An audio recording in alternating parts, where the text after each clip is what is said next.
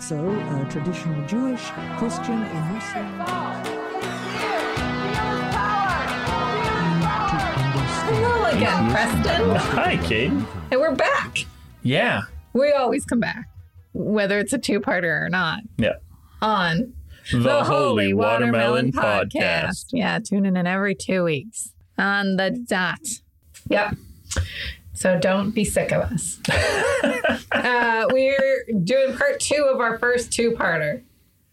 So if you joined us last week, I highly recommend going back and listening to that episode if you haven't. If you joined us last week, you would have already listened to that episode. Yep. If you didn't join us 2 weeks ago, I highly recommend going back to that episode and listening to part 1 of Mormonism. Whatever we ended up calling it. Mormonism part 1. Because we're going to dive right into the splinter groups that started after Joseph Smith's death. I want to get into the groups that broke off before Joseph died first. Okay, we did leave off, spoiler alert, last episode with Joseph's death. Yes. But we're going to backtrack. Just a tiny little bit. Okay. All right. So before Joseph Smith died, there were 9 small groups that branched away. So we've already got splinters off of this group. And Joseph had only been the leader of this church for about 14 years. I was going to say it's impressive that there are splinter groups from such a new splinter group. Yeah, it's great. So most of them lasted less than a year. The first 7, there's nothing really interesting to say about them. They were there, they left. Usually they were led by somebody who was new to the group, and he convinced a few friends that, hey, you know what? We don't actually like what Joseph is saying. So they leave and start this new group. They reject Joseph's role as a prophet. They don't really care about the Book of Mormon. They think it's nonsense. So it's kind of weird they joined in the first place, but makes sense that they left. The only reason they even make it onto the list of Mormon splinter groups is because they were in the church before they started something else. But really, they're just regular run-of-the-mill Protestants. But there are a couple of exceptions. The last 2 to break away before Joseph died. So both of them were led by rather prominent people in the church. One of them was Hiram Page. Hiram Page and the Whitmer family.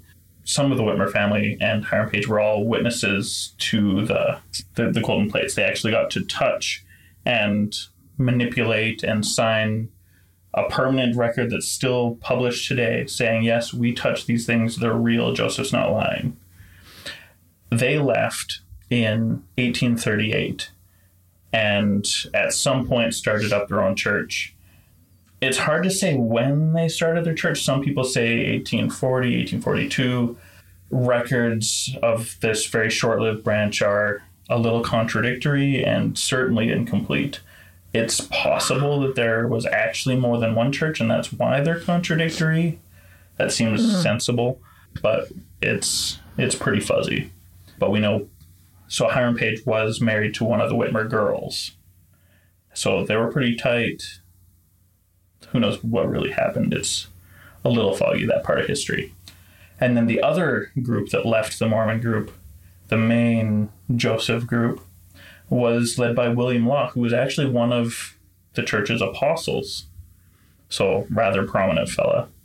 Very shortly before Joseph's death in 1844, well, he was the guy who was responsible for the Nauvoo Expositor that kicked off all of this great chain of events that got Joseph killed. This was the table flipping.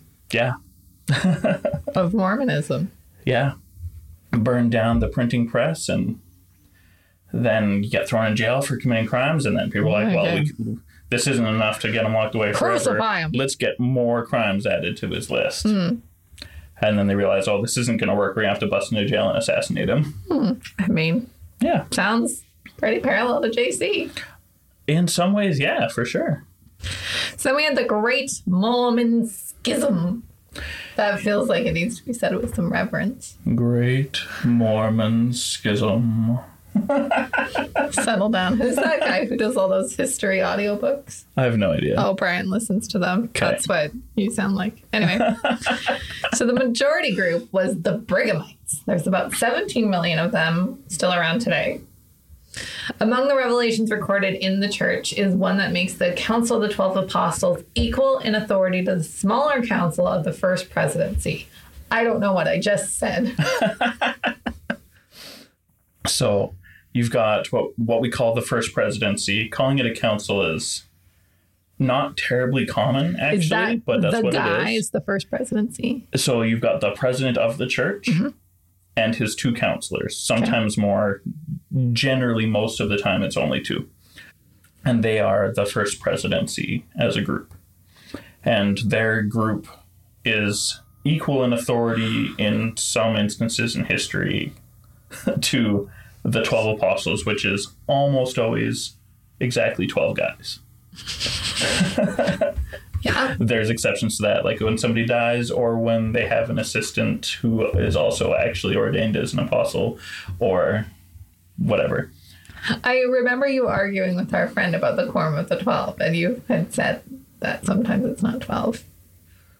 I don't remember an argument, but for sure it's not always going to be exactly 12. If I somebody remember dies, I won't say an argument, but you disagreed on some point around the 12 and the number, and I've got nothing coming to mind. That's fine. One of those councils was dissolved with the death of its president. The other is persistently replenished. Yeah. So if the president of the church dies, his first presidency is gone. If the two counselors are ordained apostles, they'll usually join the Council of Apostles. That didn't always happen. One specific example would be when Hiram Smith was in the presidency with Joseph. He died instead of going to join the council. So how do you get a new president then if it's not? So that's part of the trouble with what we're getting into right now. With the schisms. Okay. Is it's a big part of the schism was a lot of disagreement on what happens when the first leader of the church dies. All right, well, we'll get there then. So the Brighamite tradition is that the apostles get together, whoever is still there, and in this particular case, only slightly more than half, unfortunately, they get together and they vote on it. Who is going to lead the church?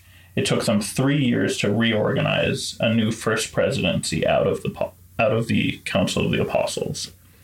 And then they replaced those who had vacated their spot in the Council of the 12 with new apostles. Okay. And it's basically just a simple vote. Everybody says, yep, we want this dude to be the guy. So this is when the apostles elected Brigham Young in the Salt Lake Valley to be the new president. Exactly. New apostles were selected to fill vacancies left by the brethren who moved into new positions. So as Preston said, new apostles were selected to fill vacancies left by the brethren who moved into new positions in the first presidency, as well as replaced by those who defected. More splintering. Well, yeah, because there were people who really didn't want Brigham to lead. And there's some pretty fair reasons for that position. Yeah, he was kind of... But he did get the majority vote of the apostles. And so it makes sense that he was the next president of the church. Let's take a look at some of these splinter groups. We have the Rigdonites. Good old Sidney Rigdon. So he led part of a group that was called the Church of Jesus Christ. A little longer than the original name of the Church of Christ. A little shorter than the Church of Jesus Christ of Latter-day Saints. So this is also called the Bickertonites. Yeah. And there's about 23,000 of them around today. Which is still a pretty decent number considering when it splintered. Right? Yeah. So Sidney Rigdon was the first counselor to Joseph at the end of his life. So he saw himself as the natural successor to lead in his place. And he styled himself as the guardian of the church until the church figured out what to do next, meaning the elect Brigham, which he did not like at all. I mean, I don't know if I blame him. He refused to recognize the validity of the vote that made Brigham president of the church. Okay, well, that's silly. We can't be denying elections. Right? That's how you get in trouble. But I do agree with his position on not picking Brigham. Yeah, that's fine. Voting against Brigham is perfectly reasonable. And there's a reason it took 3 years to reorganize the first presidency. Saying that there was voter fraud. I don't know how long we're going to still deal with this January 6th business, but I really hope it ends soon. Anyway, so based on the idea of a bad election, Sidney led a faction of the church to Pittsburgh and led the church there until it collapsed in 1847, about the time that Brigham was officially elected.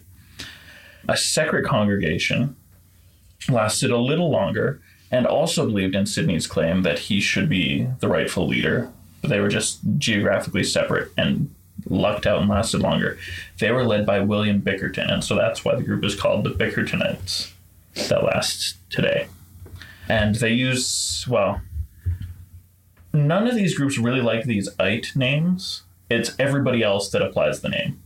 The Church of Jesus Christ of Latter-day Saints doesn't call themselves Brighamites very often, except in scholarly discourse when it's useful to make that distinction. Is it like offensive? Can I be like, oh, you Brighamite? I would imagine, yeah. Some people find it offensive. It doesn't bother me because it's useful in scholarly discourse. Is there any doctrinal or orthopraxy differences between these groups? Oh, yeah. Okay. Tell me more. Most of them believe in the general theology that Joseph taught. A couple of the early breakaways didn't like Joseph's theology, and they're definitely not the majority. We'll talk about another group a little later on that full-on rejects it as well. The group that might be called the Bickertonites, they still exist today as the Church of Jesus Christ, headquartered in Monongahela, Pennsylvania. That's hard to say the name of that town, and the locals just call it Mon City. I don't blame them. Right? The Mormons in Mon. And I found it really interesting. If you go to their website, they do flat out deny any connection to Mormonism, which I believe shows a poor understanding of their own history. Word Mormonism. Because everything they describe about their history, like they do still use the Book of Mormon. They believe in Joseph Smith. They just... Therefore, they believe in Mormon. Right. The frustrating thing is that they said they deny any connection to Mormonism when what they mean is they deny any connection to the Brighamite Church. Yeah. But that's life sometimes, I guess. So then we have the Church of Jesus Christ of Latter-day Saints. Wait. Yeah. So that without a hyphen. Is that the only difference? In the name? Yes. Yeah. Well, also, the Brighamite Church actually has the word "the" at the beginning. And this, I mean, it's hard to say the name without putting "the" at the beginning, but officially "the" at the beginning is not part of the name. This is Church of Jesus Christ of Latter-day Saints. Yeah. Not the Church of Jesus Christ of Latter-day Saints. Right. Also called the Strangite Church. Dr. Strang. Right. James Strang didn't have such a compelling argument for his own leadership, but that did not stop him. Of course. He had a forged letter from Joseph appointing him as head of the church. And he claimed that angels came to set him apart as the next president with no witnesses. Yeah, it's really weird. There's witnesses for everything Joseph ever claimed to put himself in any position of authority. And this is a serious break from that tradition. Guess what? What? Angels came to me last night and appointed me head priestess of the Holy Watermelon San Lenatus Fellowship. Well, good thing they're confirming something we've already agreed on.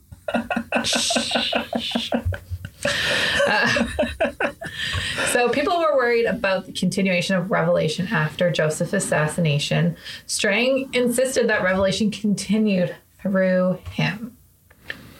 Yeah, he also claimed to receive ancient records written on metal sheets by an ancient Native American named Raja Manchu of Vorito.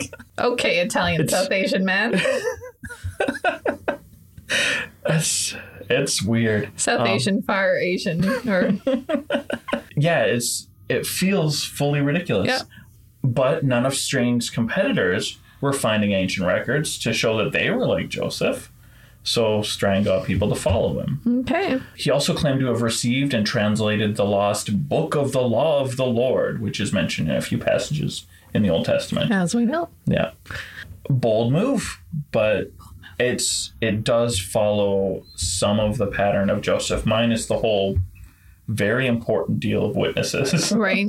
Strang even convinced Joseph's mother, his brother William, and the early scribe Martin Harris, and several other leaders in the church. That's interesting. Yeah. He got very prominent people in the church to follow him.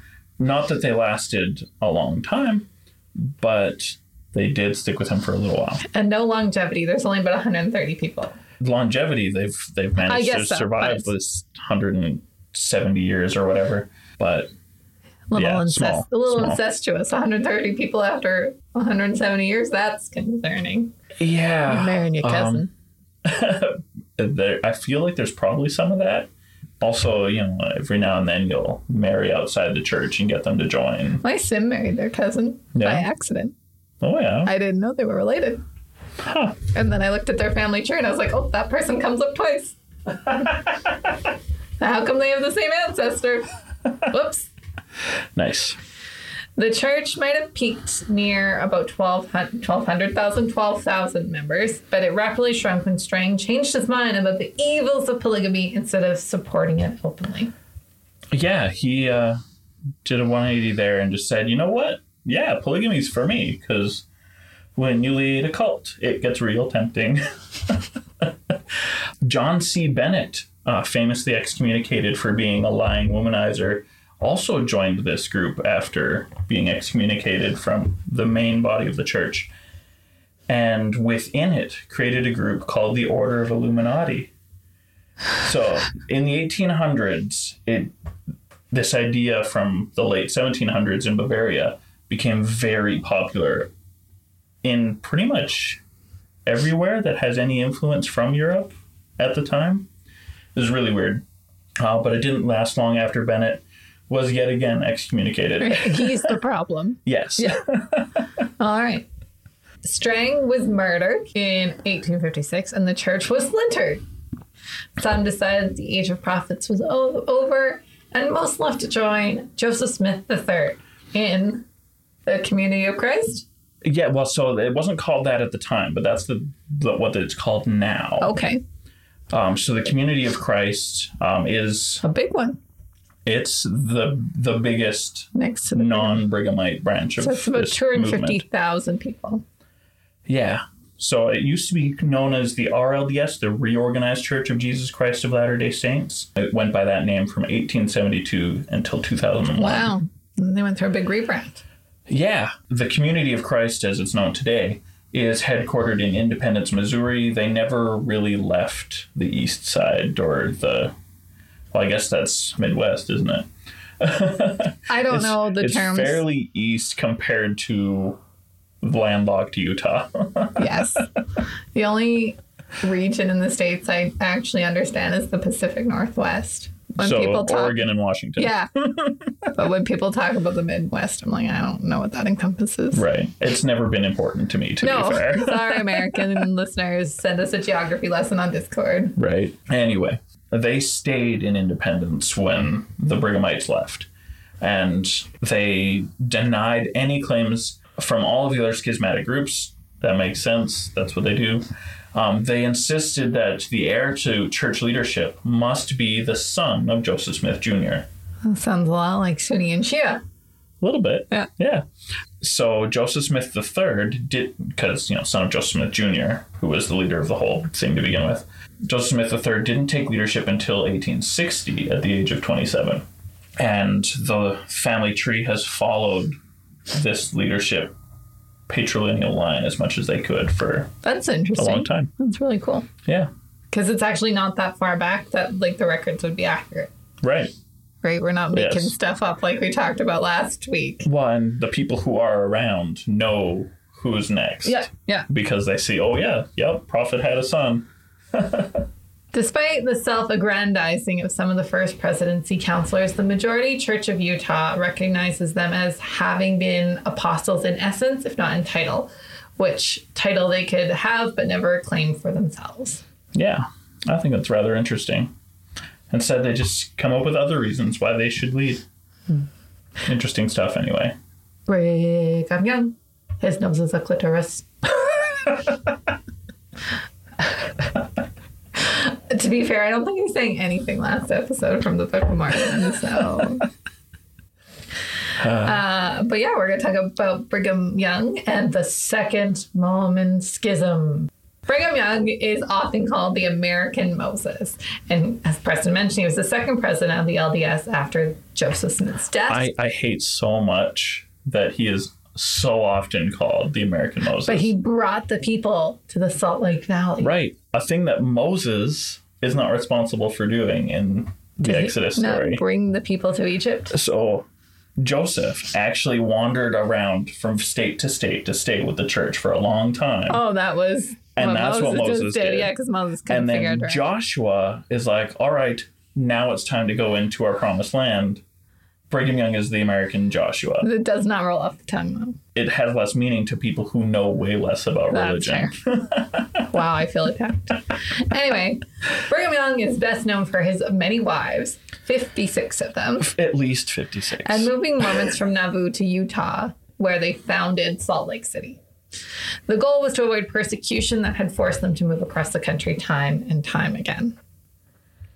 Brigham Young was also the first governor of the Utah Territory, which he governed as a theocracy.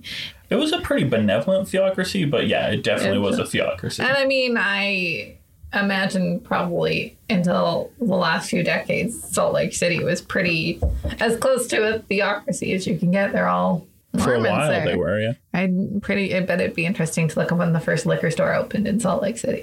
It probably was in the last 3 decades. I don't know. I don't know the stats on that. You Google that while I keep talking about Brigham Young. Brigham Young is also the one who banned black men from receiving the priesthood, which wouldn't be removed until 1978. Every now and then you hear somebody talk who is in church leadership saying that there's no voting and everything's unanimous. A lot of things that were okay before Russell Nelson changed as soon as he took office because now he had authority. He just said, no, we're doing this because he was voted down on so many things so regularly. And that's how the racism thing had to stop. You had to wait until it could get voted down. Wow. It's a little ridiculous. So, well, it's my favorite song in the Book of Mormon. Preston vehemently argues that in 1978, God did not change his mind about black people. No, the church is led by people. And are flawed. There's a phenomenal podcast called 99% Invisible, and I highly recommend, after listening to our entire library of episodes, you go and check out their episode on Salt Lake City. They do a phenomenal job explaining how Salt Lake City is designed based on the Plat of Zion, which was developed by Joseph Smith. It's a grid system, which I think we can all agree is the best way to build a city. But each block is 10 acres. That's huge. With wide streets built for open carts. So apparently in the oldest parts of Salt Lake City, it can take a while to cross the road. And I've never been to Salt Lake City. I believe you have. I have, but I'll admit that I didn't pay enough attention to testify to this at all. So I heard, and again, this is from the 99% Invisible podcast, that at crosswalks they're like little flags because you can't actually like make it across. So it's just like to keep you visible because you can't make it across in a light. But that's just rude. The lights need to be long enough to make it across. I guess not. What'd you find about the first liquor stores in Utah? Yeah. 1935. Okay, still later than... I guess there was prohibitions. I feel like they just kind of showed up when everyone else got rid of prohibition. Yeah. But I imagine they weren't nearly as prominent in some of the cities where they're on every corner. I would think so. Or you have to like feel bad about going in. You got to know your market, right? Yeah. We also have fundamentalist splinter groups. Yeah, more splintering. So in September 1890, to protect the church from the American government, who saw polygamy as a form of slavery, decided, you know what, we got to crack down on these Mormons. And so Wilford Woodruff decided, okay, among many other things, he published a manifesto calling for the end of polygamy in the church. The manifesto was read out at the General Conference of the church the following month, and official records say that it was sustained by a unanimous vote of like the whole church present. Agreed to not get rid of polygamy. They agreed. So the whole church agreed that polygamy should be ended. So that's what it says on paper. But let me tell you a little bit about Wilford Woodruff's son, Abraham, who was ordained an apostle by his father, must have been present for this General Conference vote. Loved and he all must his have wives. changed his mind because he took a second wife after the manifesto was given while his first wife was still around. Do you want to talk about your multiple wives, Preston? Every now and then I tell people you're my second Yeah, wife. it's me. Mostly in groups where people will think, that's funny, not what? Yes. Preston and I are both married to other people Yeah. in monogamous relationships. Yes. For the record. And another fellow apostle, Matthias Cowley, continued to bless polygamous unions after the manifesto too. So Polygamy was really like a big thing that people divided on. yeah, absolutely. So saying it was unanimous, I'm worried that they just didn't record the naysayers. I don't know how that And went. some, I like, don't know. Amazing God-inspired change of heart. I don't know. It's better for the story. So anyway, several groups uphold Mormon practices from the early days that are no longer held by the mainstream LDS Church. One of the big ones is plural marriage. Polygyny is at the center of these groups. What's the difference between polygamy and polygyny? So polygyny specifically is a man having multiple wives. Right. Well, okay, to be fair, it could be a woman having multiple wives too.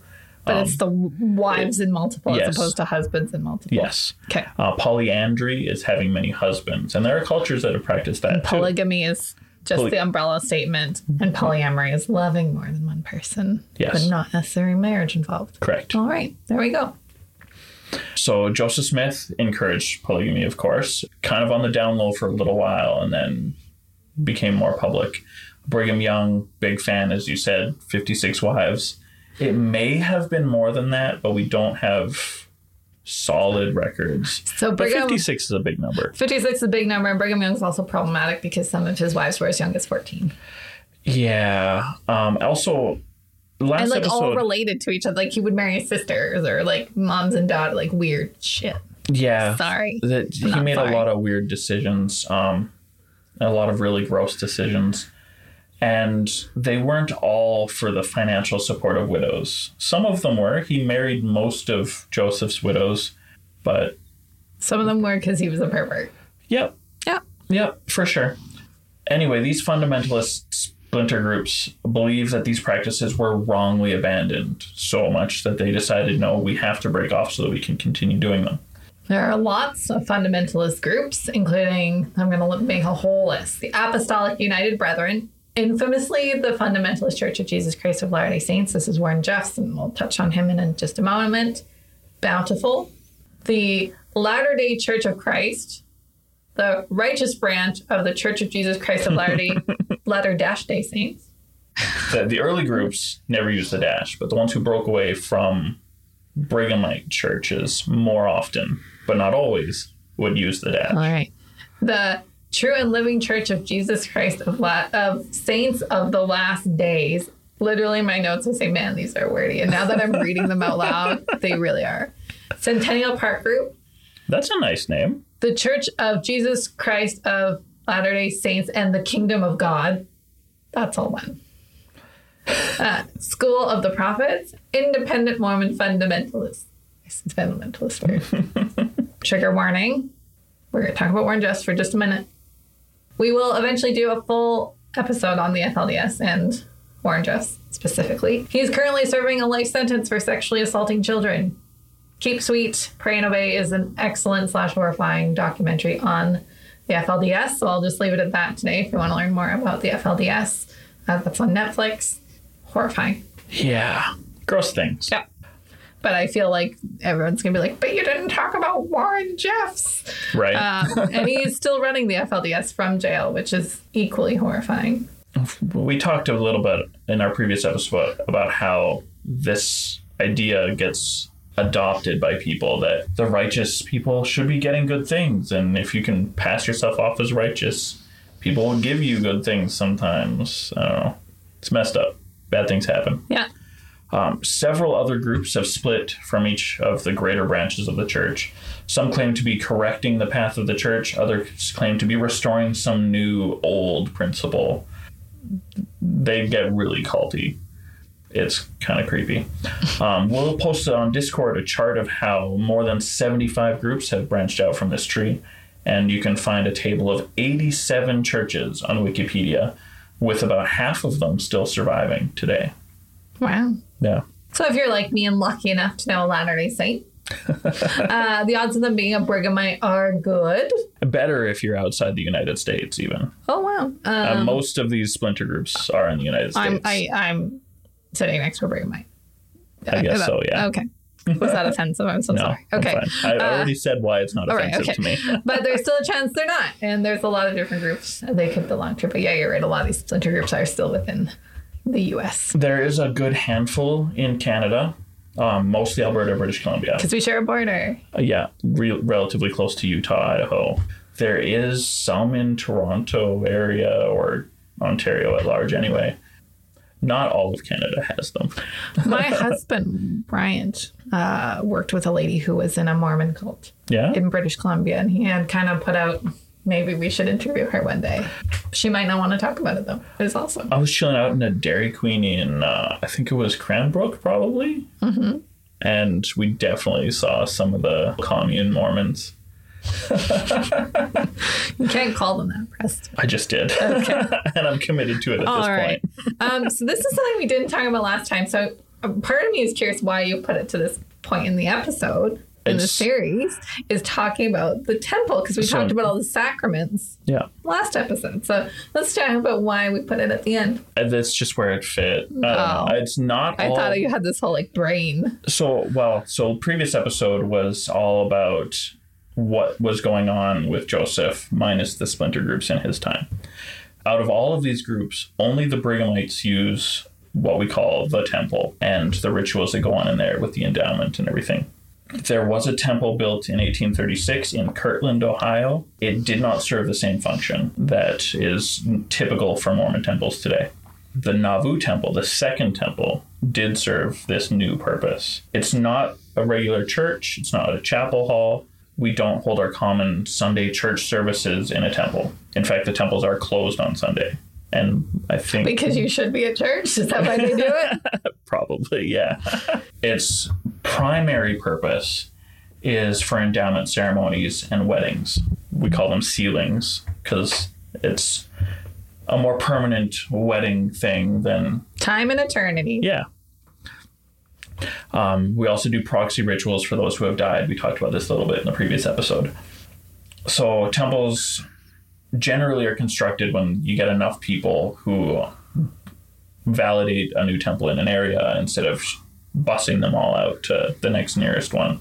Yeah, and it's interesting. I always say I don't want to dox us, but I feel like anyone with any good Googling skills could find us. So we're in Alberta. And the first Mormon temple in the province was actually in a small town called Cardston, as opposed to one of the big centers like Calgary or Alberta, because Calgary or Alberta? Calgary or Edmonton. Thank you. Because Cardston is the Mormon capital of the world. It's not, but it sure feels like it when you drive through it. You were married in Cardston. I was. Yeah. Yeah. And my parents and my wife's parents. And it's a huge temple compared to the Calgary and Edmonton ones. So there's a, interesting fact about, I don't know how they calculate it, some Mormon magic, but because the population in Cardston is small, but obviously there's a high enough population of Mormons. Well, and the surrounding area, to justify that spot. Yeah. Anyway, temples, we already said that. Before temples are dedicated, shortly after construction is completed, you and I can visit them, dear listener, as non-Mormons. This is the only time non-Mormons are allowed anywhere, I imagine, past the lobby. Yep. There are 4 currently under renovation, 58 under construction, and 79 more have been announced. And there's literally a Mormon temple website. So if you're listening and you're like, man, this sounds cool, I want to check it out, check out the website and see what's under construction or under renovation near you. I would love to check one out. Sure. We got to find one near us. I think they just dedicated the one in Winnipeg, and that's... As close as... I think we'd have to go south of the border for the next close one. Okay. We'll look it up. So how do Mormons get in the temple? Because, I got no chance. So because a big part of what goes on in the temple is making commitments, there's an interview process to see if you are prepared to make those commitments.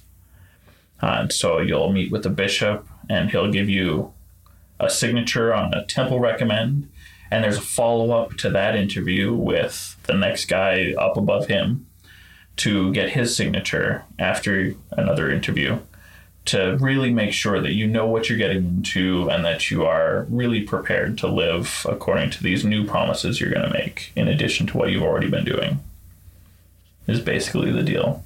A lot of people talk about worthy. Worthy feels like a weird word. It's a very charged word, so you shouldn't throw it around lightly. Yeah. It's about, do you feel committed enough to what you're already supposed to be doing to take on further commitments? That's the deal. And about 65% of Mormons hold a temple recommend card. Where'd you get that stat? I Googled. I saw a stat, a really old stat, and it was a very small number. It was something like 20%. I was like, that can't be right. But then I checked the date on the article, and it was from like the 90s. And I was like, oh, okay. And so then I literally Googled, how many Mormons hold a temple recommend? Okay. And that's the number I got. So, all right. Fight me. Cool. All the Mormons I know have temple recommends, though, so... The ones that you know are Mormon. Yes. Who knows? I don't know. It's strongly encouraged. Yeah. But not everybody's up to dealing with that level of encouragement. I don't know. The LDS website says that recommend questions are about faith. So do you have a testimony of Jesus? And adherence to Mormon standards. So do you strive for moral cleanliness in your thoughts? Yeah. Can you tell me about a temple recommend interview? I mean, they're never terribly weird. Do you believe in Christ? Do you believe that the prophet is legitimately able to receive revelation to lead the church? Do you sustain the possibility that he can receive revelations from God and, actually act on them as leader of the church? That kind of idea. Do you keep the commitments you've been asked to keep? Staying faithful in your marriage, being good to your family, that sort of thing. And just, not be super gross to people around you in the neighborhood. Okay. I'm glad you've always had good interviews.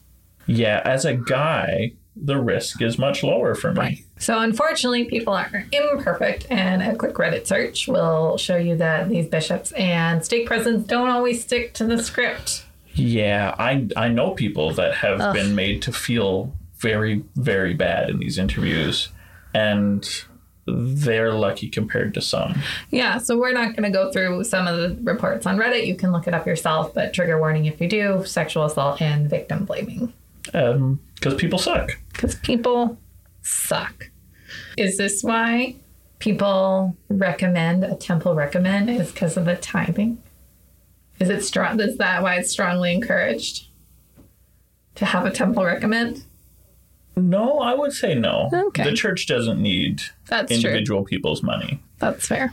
So we talked a little bit about how much work there is to do for family history and getting all the work done for all of the dead people in the temple. Mm-hmm.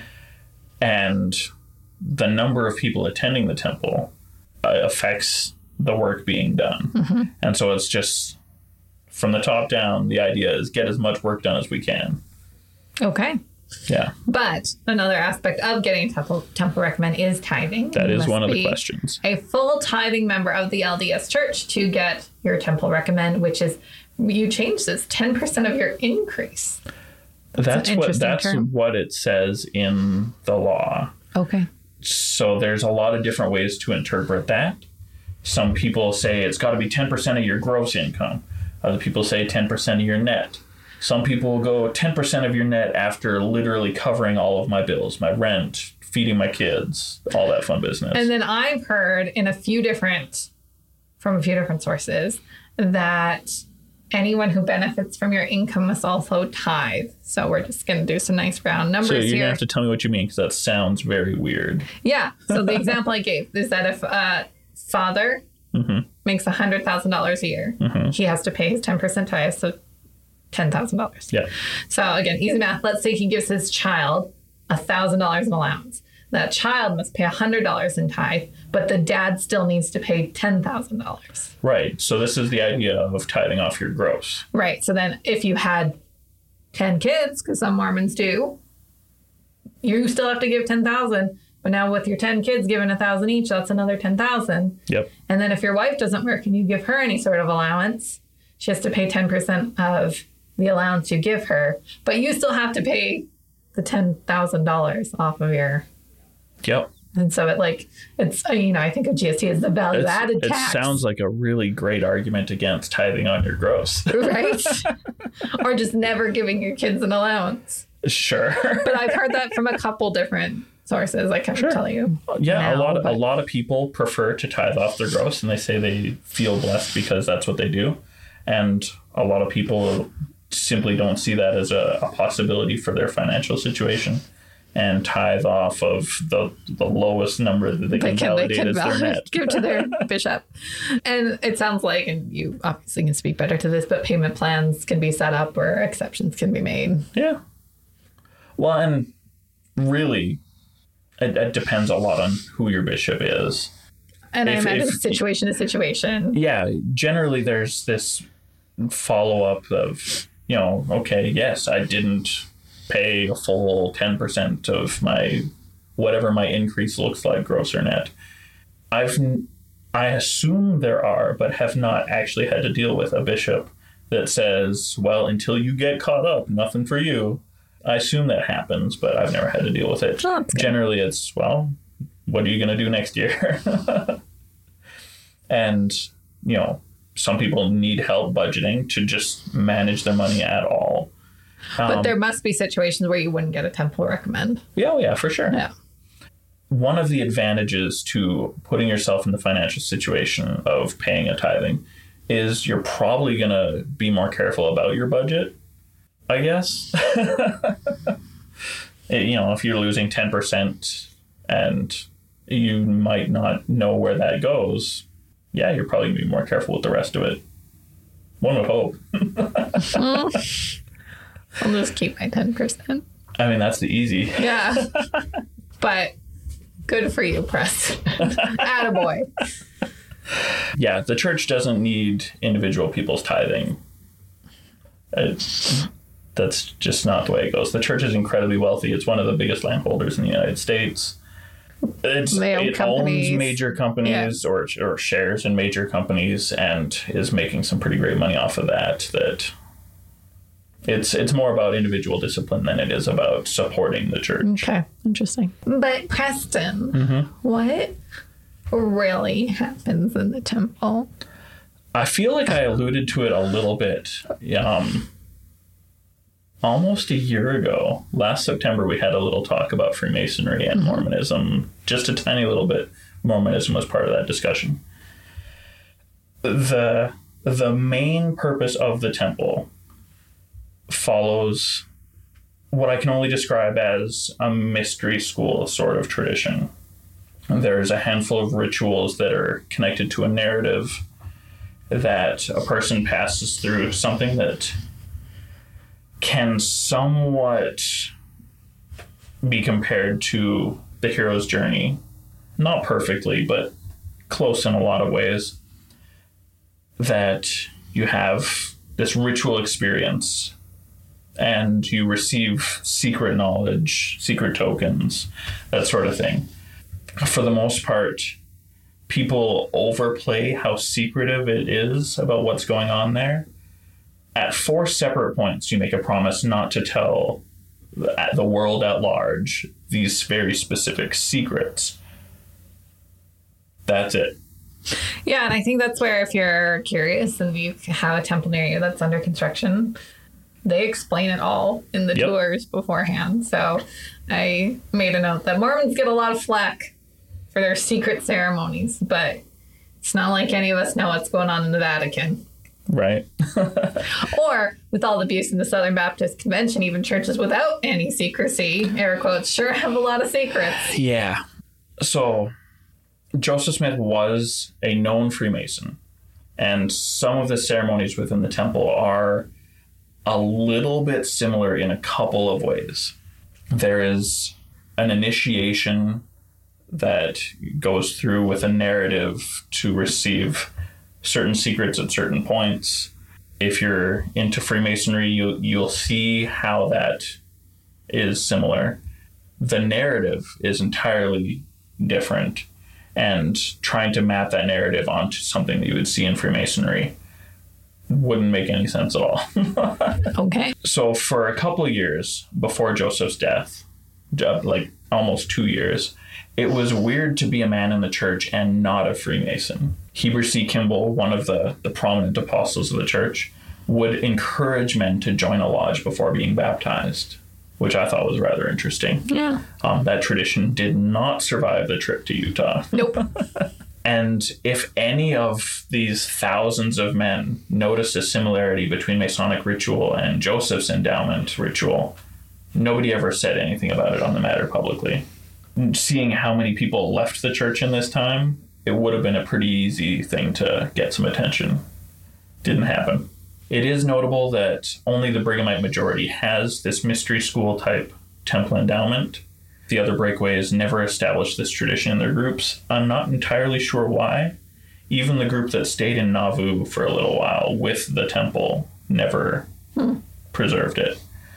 And I just don't know why. I mean, it's quite a defining piece of Mormonism, so yeah. It really is. With a handful of vocabulary exceptions, and I'll say it's a frustrating use of the apron in the temple, both of which are holdovers from Brigham's zealous love of Freemasonry. Everything common between the LDS temple symbolism and Masonic symbolism is common because it's found in the King James Bible. Okay. The narrative played out in the endowment is drawn from the book of Genesis. It's the story of Adam and Eve, the creation of the world, and how and why they get kicked out of the Garden of Eden, and then how they deal with raising kids in a setting of faith outside the Garden of Eden and preparing them to make and keep covenants with God. That's very different from what we see in the Masonic narrative, which is based on the brass worker Hiram and his role as in the construction of King Solomon's temple. The Masonic system is all about building a relationship of trust with your brothers and being true to the secrets you're told to keep. The Latter-day Saint endowment is focused specifically on Christ's sacrifice and the goal of personal perfection. There's some overlap in ideal, but not a lot. Some of the vocabulary around the secret tokens is similar because Brigham was in charge of writing what the script would be when they got to Utah, when they finally got around to building the third temple. Okay. And he also incorporated a lot of weird ideas into the temple when he was in charge that thankfully have been phased out since then, some more slowly than others.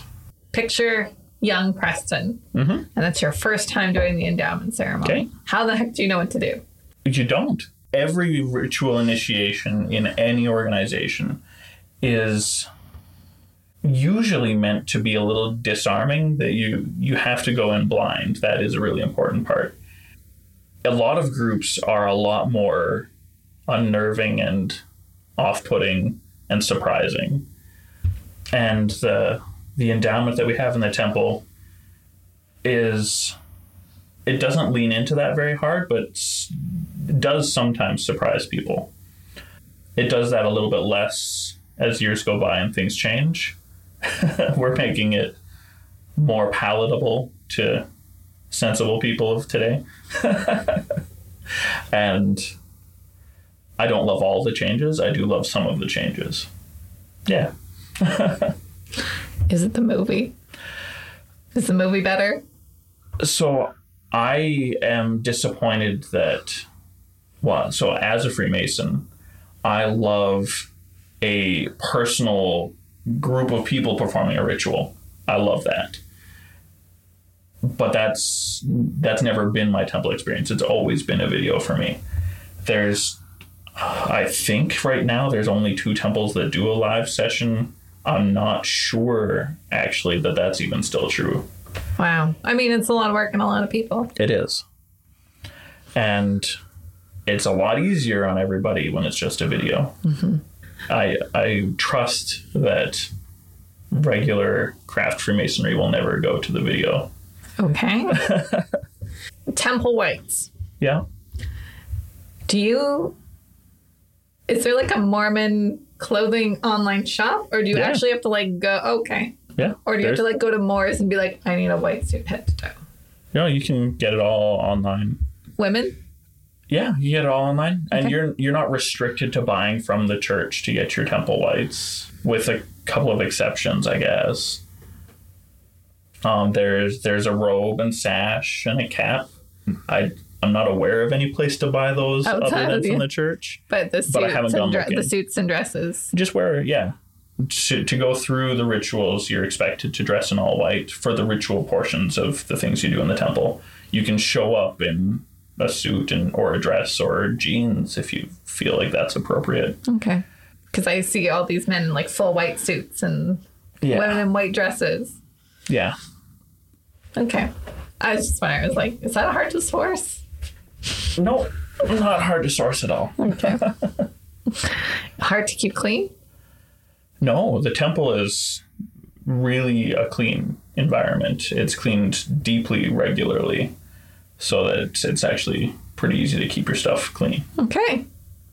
Because one of the ideals is to make it a place that you can feel close to heaven, it needs to be extremely comfortable and beautiful and clean. Cleanliness is next to godliness. Yeah.